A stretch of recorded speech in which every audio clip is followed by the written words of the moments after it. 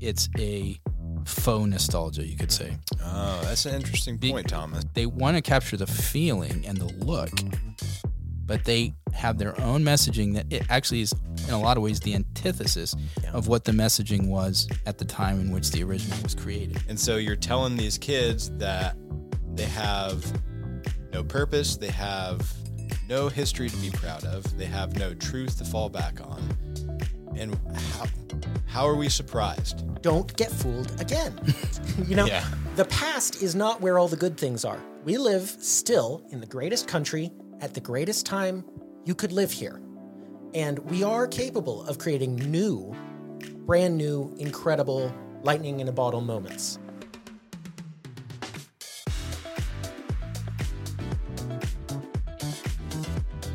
Hello, and welcome to the Pop Culture Contrarian podcast with Thomas, Sterling, and Andrew. Hello. Hi, guys. Today's episode is titled Nostalgia. Don't Get Fooled Again. We did take our inspiration from that famous Who song, if you were wondering. All right, so we were... Nostalgia, Yeah, right. Get it? Get it? Yeah, I'm nostalgic for the 70s, 20 years before I was born. Anyhow, we were discussing and we realized that there's an awful lot of nostalgia floating around these days in the kind of corporate media official world. And we were just kind of speculating on why and what we think about that. And we found that we each have kind of a slightly different opinion about what it means and what the result is. We don't disagree, but we have, I think, an interesting take. So that's what we're going to do today. We're each going to outline our take, and then we're going to discuss it and try to tell you what we think maybe you should expect in the future. All right, so Thomas. Yes. Would you like to kick us off outlining your position on all this nostalgia we see? Okay. Everyone experiences nostalgia, and I think it's kind of a universal, right? And it tends to be, obviously it's connected to the past, and it's connected to those experiences from the past, and it's something that we kind of we elevate in our mind's eye as like the good times, the good old days, right? In regards to specific things, and I think in the context in which we were kind of, when we were knocking around this idea for topic, we were talking about movies and how it seems like Hollywood's kind of gotten caught in this nostalgia kind of focus. Yeah. And so in that light, I'm thinking of nostalgia in the light of like artistic stuff, at least in my opinion. And I think kind of what nostalgia is like somebody comes up with this creative thing, almost as like lightning in a bottle. Yeah. Captures it. And they're like, this is brilliant. And everybody is kind of caught up in the moment of it. And it's it tends to be generally very positive. So can you give an example of that, or should I do that? I mean, if we want to talk about movies, I mean, we got the Star Wars franchise. Sure. Star Wars, the first Star Wars movie that came out, that kind of created a type that was copied, but it still is like, the gold standard for the space opera, I guess is what they... Right? Yeah. Slightly more recent example would be the Harry Potter books is, and then the movies actually were very good off of that. So I think those are examples.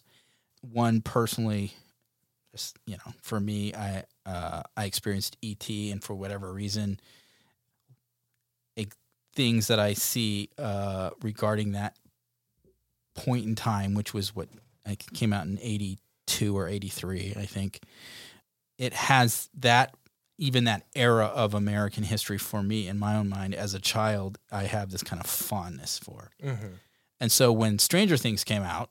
Yeah, that's a great throwback. Right. It is. And that Stranger Things heavily relied on E.T. It did. That whole early 80s kind of vibe, being in like suburban America. That was styles, the cars, the games, the school language, the feeling of school, all those things. It just kind of brought it to me, and that really, I think, propelled that show in a lot of ways. Absolutely, for popularity. But it captured something there, and so that's at least my example of nostalgia, at least in Hollywood entertainment. Okay. Andrew? I think particularly what we're seeing now, and Stranger Things is a good example, and there are a variety of other examples. Another one would be Burger King. recently brought their logo back to the 1970s version. Uh-huh. I think the Ford Bronco, that's more of a retro style. Because they've started manufacturing the Bronco again. That's right. Yeah. And it's more along like the original 1960s straight lines. Mm-hmm. Those are just a couple of examples. And then there are, of course, the movies you mentioned, like Star Wars and a variety. And we can talk about other examples later on. But I think the reason it happens is because of hard times. And so when a society goes through a struggle, or when there's an inability to see the future or anything, the path forward. Right. If there's nothing good happening and it's like, okay, I don't know where we're going with this, but I know where we came from. And so there is a cultural desire to look back on what we know. Yeah, and what we view as good times. Right. And that is an answer to why all this stuff is so popular right now, because nostalgia is a really prolific phenomenon in all kinds of things, music and movies and consumer goods and all kinds of things right now. Right. Okay. So my position is a little bit more maybe pessimistic than your two. Not that y'all really had a position, but anyhow. What I'm seeing is a lot of nostalgia being used kind of selfishly, lazily by the corporate world. So you're seeing things, and I'll give an example that's very recent. So in the current Star Wars show, because since Disney bought Star Wars, there's always something Star Wars coming out. I've stopped watching it because you should too. It's Disney Wars. It's not Star Wars. Anyhow. Disney Wars. The current Star Wars show is Ahsoka, and Ahsoka is a character from the Clone Wars show, that's already 15 years old, so that's some nostalgia right there. So they're bringing her back, giving her her own show. But what they've also done is they've reintroduced Anakin Skywalker. Even though Darth Vader is dead at this point in the timeline, Anakin is also dead. They brought Hayden Christensen, the actor from Attack of the Clones and Revenge of the Sith, back and are having him play Anakin Skywalker. And part of it is kind of touching because he didn't get love at the time of the movies were coming out, and now people do love him, and it's nice to see him getting that appreciation that I feel he deserves. I think maybe you have a different take on that. Yeah, I was not a fan. But the young people were, and that's the point. The young people weren't able to express that at the time, and now they are. You old codger. This raises in my mind, actually, right now, a kind of interesting phenomenon, because we're dealing... Well, essentially, we're almost three different generations sitting here. Right. You two are. We're older, the same generation. You're the older. Yeah, I'm an older millennial. I'm such a young millennial. I'm almost Gen Z, but not quite. Right. How does let's just use Gen Z, the Zoomer. I'm highly offended by that. A young millennial. There we go. How can it be nostalgia for them when they actually never experienced it from the past? That's a good question. It is a good question, but I think nostalgia isn't necessarily something you have to have lived through. Usually it is. Like when you're talking to a friend, you're like, hey, you remember that time? And you both reminisce. That's obviously... Well, that's the spirit of what nostalgia is. It's of a past experience that you're then reminiscing on.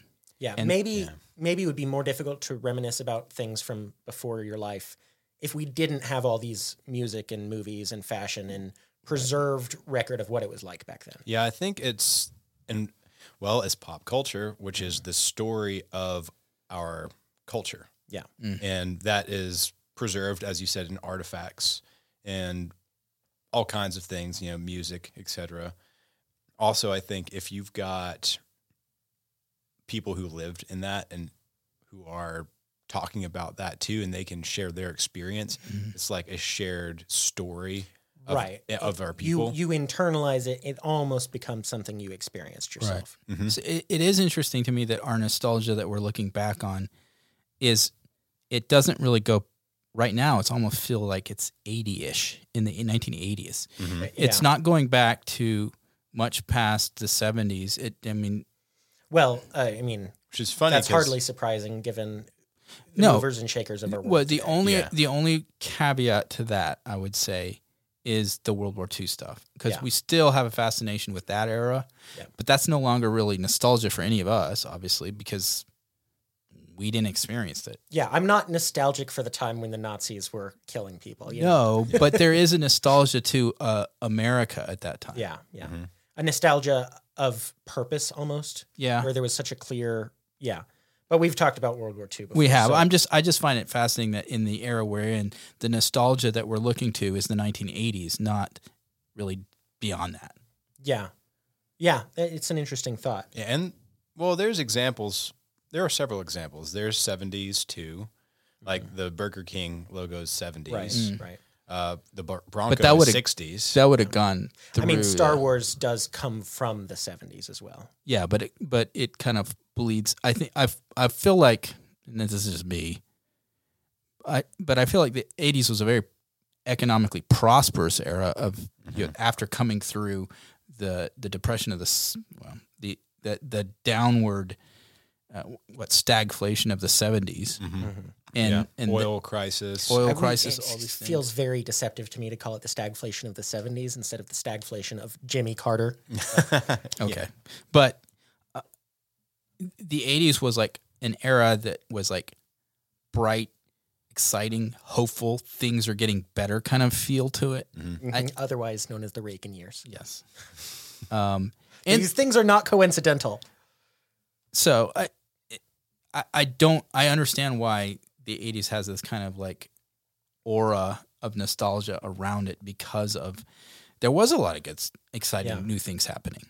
Yeah. And the Cold War comes to an end at the end of it. I mean, Right. And there could be, I think this kind of speaks a little bit more to your position on this or your thought on this, that the pace of advancement has kind of stagnated recently. That's not to say we aren't living in the future, we aren't living in a high-tech world, and there aren't new things coming out that we couldn't have imagined fairly frequently. But I do feel like, at least in my lifetime, the highest period of innovation where technology was rapidly changing was the 90s to the mid to late 2000s. Yeah.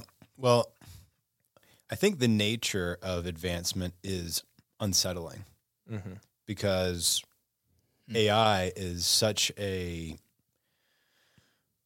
unknown thing. Yeah. And it's kind of like they're talking about, it's going to change the world, but in such a disruptive way. It's like, we don't know if this is actually going to make our lives better. It might make them a lot worse. Bernie Sanders is already calling for us to have a shorter work week because of AI. But I think Bernie Sanders would call for us to have a shorter work week if rain fell on his head. I don't know what would make him not want a shorter work week. Yeah.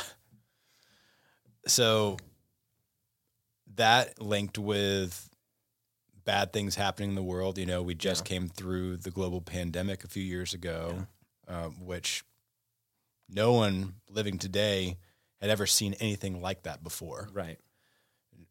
Really, the way that we handled it is the first time anything in human history like that had happened. Yeah, it's the first time the countries all over the world were just like, we're shutting down. Right. That's never happened before.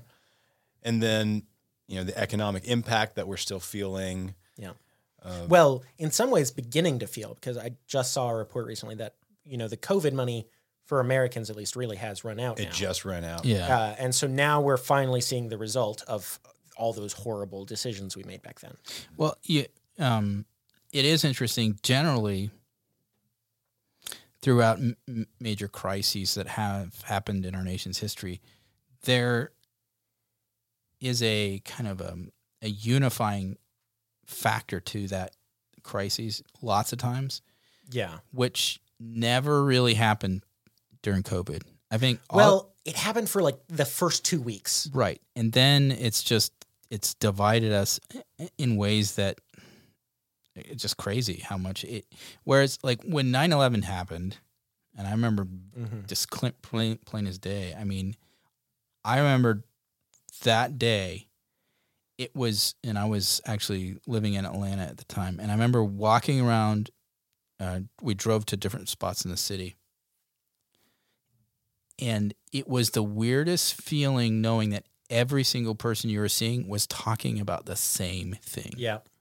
I was 7, and I remember that. And it was, I have never experienced anything like that since. And there was a unifying factor to it because everybody agreed this was terrible. Yeah. And that something needed to be done about it. Mm-hmm. Yeah. I wonder if part of it also was that it was localized to New York City, obviously, but it did affect the whole nation because there were people from everywhere. Well, New York City and D.C., the Pentagon. Right. I think the difference is being able to assign an external aggressor. Right. Versus a virus is just everything, everywhere. Right. And the enemy, how do you deal with it? The reason COVID became so politicized and is so hard to talk about now is not because of the virus. It's not like the virus has been politicized. It's the people and the people's responses to it. And Correct. so you have these differing responses Opinions, to it. And some places it seemed to work out pretty well. Florida, and some places badly. California. I'm not saying anything political at all. No. But yeah, so you had clear camps on what to do about this. So it became a real dividing point instead of a unifying point. Yeah. Right. And so back to our nostalgia point and kind of point you're making here. It does point exactly to what I'm saying. Right. There's a sense in which we're so divided right now as a country and culturally we're feeling it. And we're like, man, the good old days when we weren't ashamed to be Americans. Right. Everybody, it didn't matter if you were on the right or the left, everybody still believed in America and loved America. And I feel like we're not experiencing that today. Well, absolutely right. And I think that's because there's a huge swath of people who are taught not to love America anymore. I can vouch for that with my peers. You know, I once heard a peer say, man, I hate America. This was a guy who born and raised in Texas, lived in America all his life, did not have a bad life. And he's like, I don't. I love America. And he was like, why? And I was like, well, for one thing, you can walk down the street every day of my life so far without really any significant risk of being mugged or shot or killed, basically. Mm-hmm. You're safe, you know. That's just one tiny example of why you should actually like your country. But well, when you tell a generation of kids that truth is objective, nothing is really certain, there is really no purpose, and the context of the founding of our nation is slavery. Right, and those crimes were so bad, they can never be forgiven. Yes, and totally ignore the revolutionary human rights providing systems that we pioneered in this world. Yeah. And devoid of all context, you know, not to say, oh, yes, we were the evils of slavery.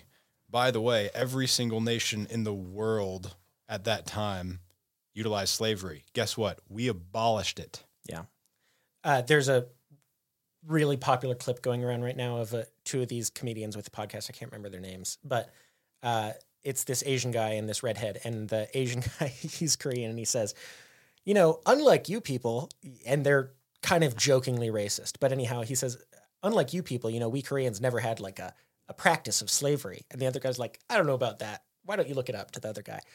And the third person looks it up and he's like, Korea had the longest unbroken chain of slavery in history. And it's like, yeah, everyone did this. Yes. Doesn't mean it's good, but the context is erased. Yeah.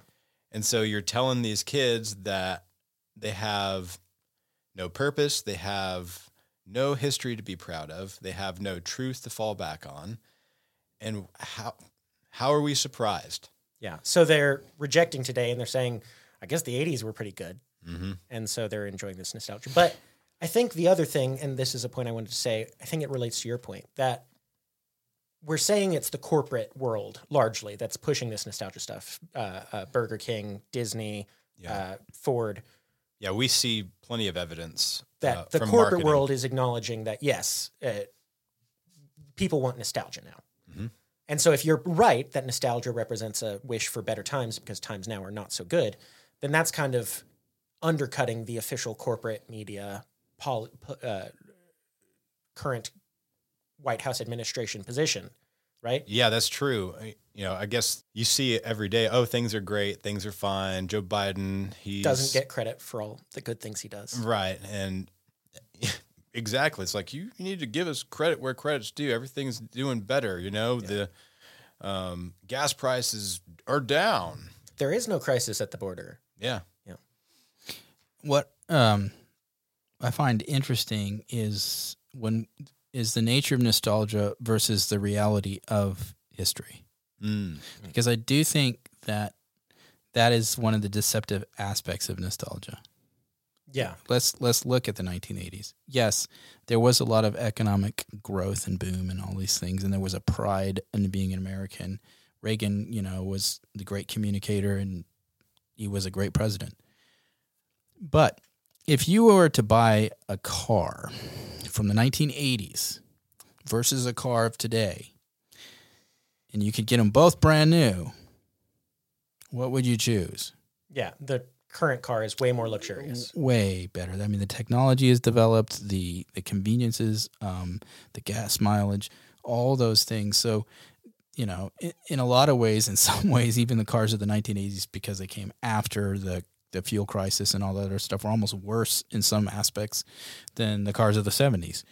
So there's some interesting aspects of how nostalgia ignores some of the challenges of the history, while elevating almost more of the good things and the feelings associated with those good things. Well, the whole notion of the good old days is based on the premise of you tend to remember good things and, like, as a human being, suppress the bad things. And it's kind of just how we're wired. Yep. It's what we do. On that, as an example of that, I recently had a childhood friend reach out to me on Facebook, and he was like, "Hey, man, long ago we were playing this video game, and you accused me of practicing on my own because I knew what to do." And I lied up and down and said, no, I absolutely didn't. And I just wanted to actually come forward and say, sorry, I did practice on my own, and I lied to you. And I was like, I don't remember that at all, but, That was eating at him for decades. Yeah. But it's just an example. Like, I remember the bad things I did as a child, but I don't remember most of the bad things done to me as a child. Right. And that's probably because it was suppressed. Right. I'm wondering in a little bit, this just popped in my head, so I'm sorry if I'm taking us on a little bit of rabbit trail. As with nostalgia is positive memory, you could say, of past events. Yeah. I wonder if trauma can work similarly in that sometimes those traumatic things we've experienced in the past, I wonder if they can also get overemphasized in our memory. Yeah.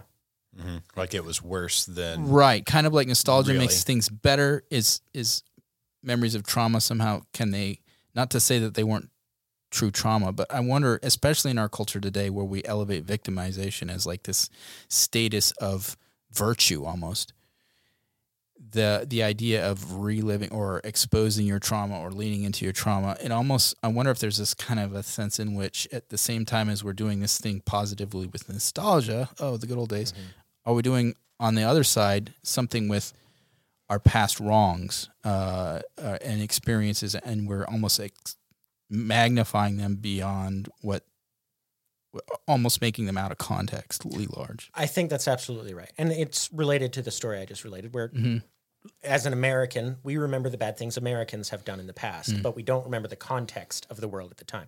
And it's like with the 80s, for example. In the 80s, we remember technology advancing. We remember the cool movies, music, fashion, whatever.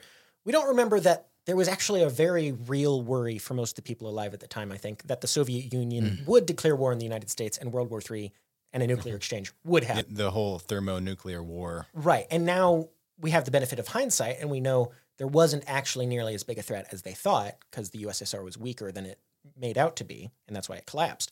But if you didn't know that in the 80s, and you didn't, then that doesn't matter. It doesn't matter that the Soviet Union is weaker than it actually appears, because all you know is what it appears. So yeah, I think there's absolutely, we look at nostalgia is rose-colored glasses, but then with trauma, it's, I don't know, ash-colored glasses. Yeah. Magnifying pain, glasses. You could say it's pain-tinted versus hope-tinted. Yeah. Maybe that's a way of expressing the distinction. So anyway, it is interesting that we are in an era, and I don't know if this is unique to our era we're living in now, but I mean, we're not just us, but a lot of people notice this phenomena of high nostalgia being, especially like you're saying in the corporate. I don't know if this is the most we've experienced this kind of thing. Is it just made bigger because of social media, or is it really a high nostalgia era? I think that there's a chance that it's made bigger due to social media, but I speculate that eras like this have always happened. Mm-hmm. Yeah. And that when times are tough, people always look back. They look back, yeah. I don't have any specific examples of that. Yeah. Well, let's look at movies as an example. Okay. So in the 2000s, you had a lot of new movie franchises coming onto the scene. You had the Harry Potter movies. Those were still fresh because the books had just come out in the 90s and were still being written until 2007. And so you had that whole decade was the Harry Potter decade, basically, with Harry Potter 1 in 2001 and Harry Potter 8 in 2011. And then you also had things like Pirates of the Caribbean, another brand new franchise. You had, for the first time, superheroes coming to the big screen with Spider-Man, X-Men. You also had some nostalgia. You had Star Wars prequels, but it was a new story. And I think there's a clear differentiation between the Star Wars original series and while the prequels obviously are completely dependent on that, they're less nostalgic for the original series than the sequels clearly are, I think. maybe. I think they were long. The Star Wars fans were long yearning for them. Yes, absolutely. Yeah. But I just think the sequels put the nostalgia into overdrive compared to the prequels. So you had kind of more originality, is my argument, in the 2000s in movies. And then now, I mean, this year we had an Indiana Jones movie come out. Yeah. So I think that says most of the message here. But you've also got Star Wars is still the biggest franchise in the world, and it's still coming out with new stuff every day, seemingly, with Disney.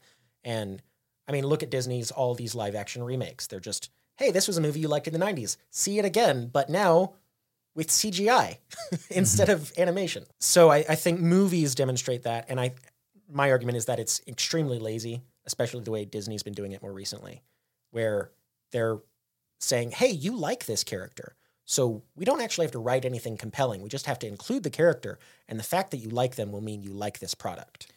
Yeah, there's definitely a way to do this well and honor the time that you're trying to capture. And there's just like a money grab, which we're seeing in that case. You know, I really think they would do better to study and understand the original, the era, the original product, and like why people thought that was so good. I mean, there are plenty of products that are being produced right now that are good nostalgia products that really capture that feeling of whatever era they were from. Yeah, I'm sure the new Ford Bronco is a good car. Oh, yeah. It's way better than the original. There you go. But I don't think anyone reasonable would say the new Star Wars product is better than the original. Well, this is where I think the problem with at least Hollywood's nostalgia has run into, because Hollywood's nostalgia, ironically, is not a true nostalgia. It's a faux nostalgia, you could say. Oh, that's an interesting point, Thomas. They want to capture the feeling and the look, but they have their own messaging that it actually is, in a lot of ways, the antithesis of what the messaging was at the time in which the original was created. It's a cloaked nostalgia. Nostalgia in sheep's clothing. The Disney Peter Pan and Wendy show is a good example of that. Oh, man, that is a good example. Where it's nostalgia to first a century ago when the books were first written, but then, of course, the Disney animated film in 50s, 60s, whenever that was. And there's been more and more since then. But then this show is, hey, it's Peter Pan. You like Peter Pan, right? But we're going to get all this feminist and woke messaging into it and have the Lost Boys also be girls, and you're not supposed to notice that. Yeah, and if you do, you're a bigot or you're a sexist. That, I think, is what has made this a weird kind of era of nostalgia, because it's almost like Hollywood is recognizing and placating to this desire that people have for the old things, but they're not willing to actually give them the old things. Yeah, because the old things were bad and wrong, and you shouldn't want them. Right. Right. It's almost like, hey, let's use this as an education opportunity to train you and indoctrinate you against those old things that you love so much. This is actually related to a larger, I think, problem in the academic world. So critical race theory, we all know and hate. But critical race theory is a part of a larger thing called critical theory, which is basically just where you look at something from the past and you find out what's wrong with it. So you are in college, and a critical theory-based course would have you read Shakespeare, read Macbeth, and say, how could Macbeth be better? How could I write better than Shakespeare did? Well, it's more than that. It's almost like a deconstructing of it and trying to find what's problematic about it based on a new set of values, you could say. And it's a learning from it, but then it's not actually an appreciation of it as the work of art that it is. Yeah, and with Macbeth or any Shakespeare masterpiece that it is. Or like history itself. It's like not recognizing the nuanced nature of history and the different stories it's telling, and that history actually never has been controlled by any one entity or the patriarchy. As our culture is experiencing this kind of nostalgia era, we could say, and you were pointing to, there's this, we do look at not only economically, we're feeling kind of the negativity of the world we're living in right now, the suffering, but we just have to look at data, like, for example, especially regarding young people, suicide rates that are like just going through the roof compared to just a decade or 2 decades ago. Yeah, school shootings. Compared to 2018. Yeah, drug use, just there's a despair is what I'm saying. We're seeing a cultural despair about the future. It's seemingly, when I don't know about you all when you were, high schoolers, but I remember being like a junior in high school, had my first like real job working at McDonald's, and I had my car and there was a real sense of kind of like that classic, the world is your oyster kind of thing. It's like the possibilities of your future seem just as broad as the horizon. And there was an excitement to live life. I don't know that teenagers today feel that. I don't think they do. I don't think they feel it. Yeah, keep going. Yeah. My wife has, over the years, spent a fair amount of time teaching high school age kids and talked about that exact thing, how the kids were like, well, what do you want to do when you grow up? I don't know. Don't even know if the country will be around when that happens. And saying actual things like that. Yeah. And that is so heartbreaking and is really terrifying. But I couldn't say that they're wrong to feel that way. No, not at all, especially with what they're being told. Right. So that's the thing. I don't know that they feel that the world's their oyster, but some of them are being told the world is your oyster, and it's because your ancestors were terrible people, and so you have to reject the fact that the world is your oyster and debase yourself your whole life to make up for it. And or they're being told the world's going to end in 5 years because the global warming is going to kill us all. So we could say, what do you expect? Of course people are committing suicide. Or we could say, maybe this is what they expected. And maybe it's why they're pushing this stuff. If that's the case, it's certainly not like a group of men around a table. We're going to make this happen. But except when they meet up at Davos. I think that we're being conditioned, or the culture seems to be conditioned to see the bad first rather than to see the positive. We're a bunch of pessimists now rather than optimists. Because nobody's sure of anything. Historically, America has been a country of optimism, not pessimism. Right. That's been like the huge cultural difference between America and Great Britain, right? Definitely. Right. Yeah. And so I think there are, if we take the time to look, it is an exciting time to be alive. The technological developments we're seeing in the possibilities for positives are tremendous. I mean, we're here in this room speaking to these people in their home, in their car, wherever they are. The freedom that people have to create has never been higher. Yeah. It's just it's the reality of this modern world we're living in. And I think we're also experiencing a culture that more so than any time in America's past more broadly speaking, is a culture that I would say in some fashion is refining itself. Mm-hmm. Think of all, like, let's just take one, craft beers.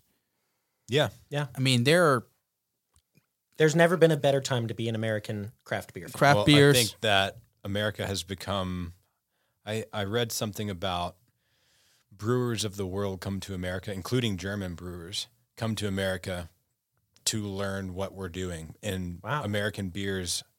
And I'm not talking about legacy stuff. Yeah. Right. I'm talking about the new, interesting craft stuff that you mentioned. So you mean the Germans aren't coming here to learn from Budweiser? No. Oh, okay. But the most innovative beer creation of the world is here. Right. And I would say it goes for all kinds of things. I think there's people that are leaning into, the old crafts, but like wanting to learn, young people wanting to learn them and then refine them and develop the skills like woodworking, leatherworking, blacksmithing. I have a friend who is homesteading, a blacksmith. even homesteading, that's cool. small home farms. What do they call them? Well, homesteads. Homesteads. urban living off the grid homesteads. kind of thing. There's that Like too, an urban homestead. but I'm talking about people with their own little farm. Yeah. I guess Yeah. urban. They call it urban steading. Well, if it's their own, it depends on I guess it depends on the if size they're in of the the country or whatever. I mean, like a micro homestead. Or, Right. But I think, Thomas, that's a good way to kind of segue to where we wanted to be, which is nostalgia. Don't get fooled again. Yeah. The past is not where all the good things are. We live still in the greatest country at the greatest time you could live here. And we are capable of creating new, brand new, incredible lightning in a bottle moments. And we just have to actually try to do it instead of constantly look at the past and be reminded of how the world's going to end in 5 years. Don't accept that. It's not true. There's and I think this is a point I was supposed to get to, but I didn't. You just reminded me of it. The capturing of the lightning in the bottle.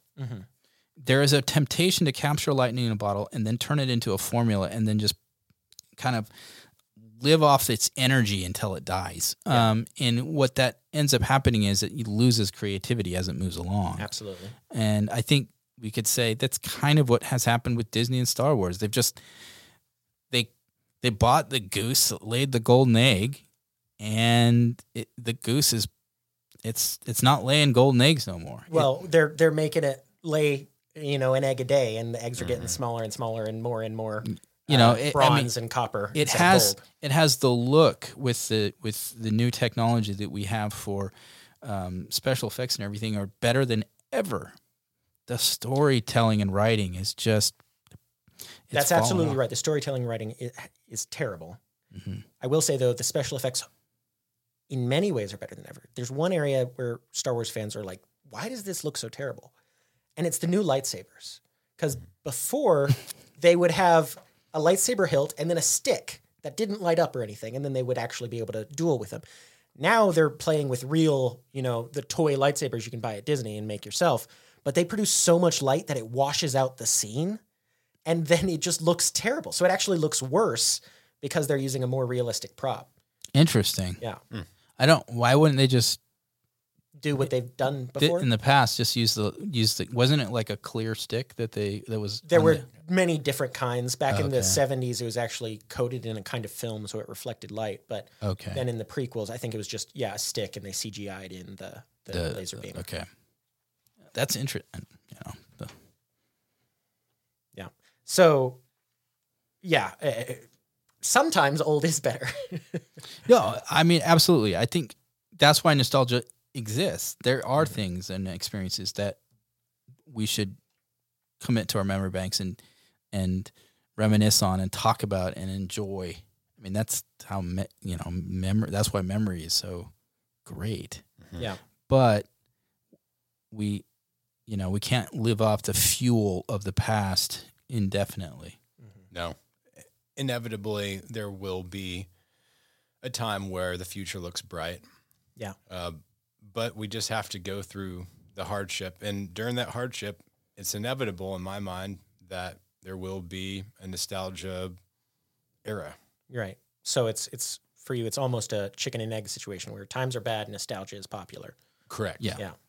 And then I guess my kind of closing thought is just because a new TV show or movie or commercial or product has something that you liked before does not mean that it's the same thing you liked in the past. So don't buy into it just 'cause it's got that thing. Luke Skywalker in The Last Jedi is not the same person as Luke Skywalker in Return of the Jedi. I made the mistake of watching The Last Jedi because I thought it would be Luke Skywalker from Return of the Jedi. It was not. So learn from my mistake. Don't do it. One last closing thought. There's a meme I saw recently that is to your point, Sterling, and it's got a picture of like a tricycle and like a TV with static on it, and it says, "You can live in the past, but it's a lonely place because nobody's there."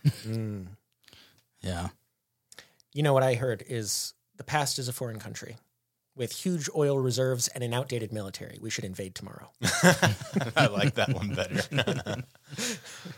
All right. So what did we talk about today? We talked about how we feel about the nostalgia that we think is being pushed by the corporate media. Why it's happening. Right. How it's inevitable. We talked about the reality of some of these historical eras, the 80s, and how it's, you know, not all good. There were bad things, and we look at it through rose-tinted glasses. And the examples of how current media companies are twisting it to pretty much be nostalgia in sheep's clothing, and using the images to kind of get past the defenses and then stick their agenda in. Absolutely. Absolutely. Kind of like a Alien, right? Yeah. Egg down the throat. Oh. Speaking of a nostalgia. All right. And then we just kind of closed just now, and you heard that with what our thoughts on the way this nostalgia is being used are, and, you know, what we hope the future will be, I think. All right. This is the Pop Culture Contrarian podcast with Thomas, Sterling, and Andrew. We are brought to you by the Patriot Post, where we all work. The Patriot Post is the oldest online news digest of its kind on the web. It's right. It's free. Be sure to like and subscribe.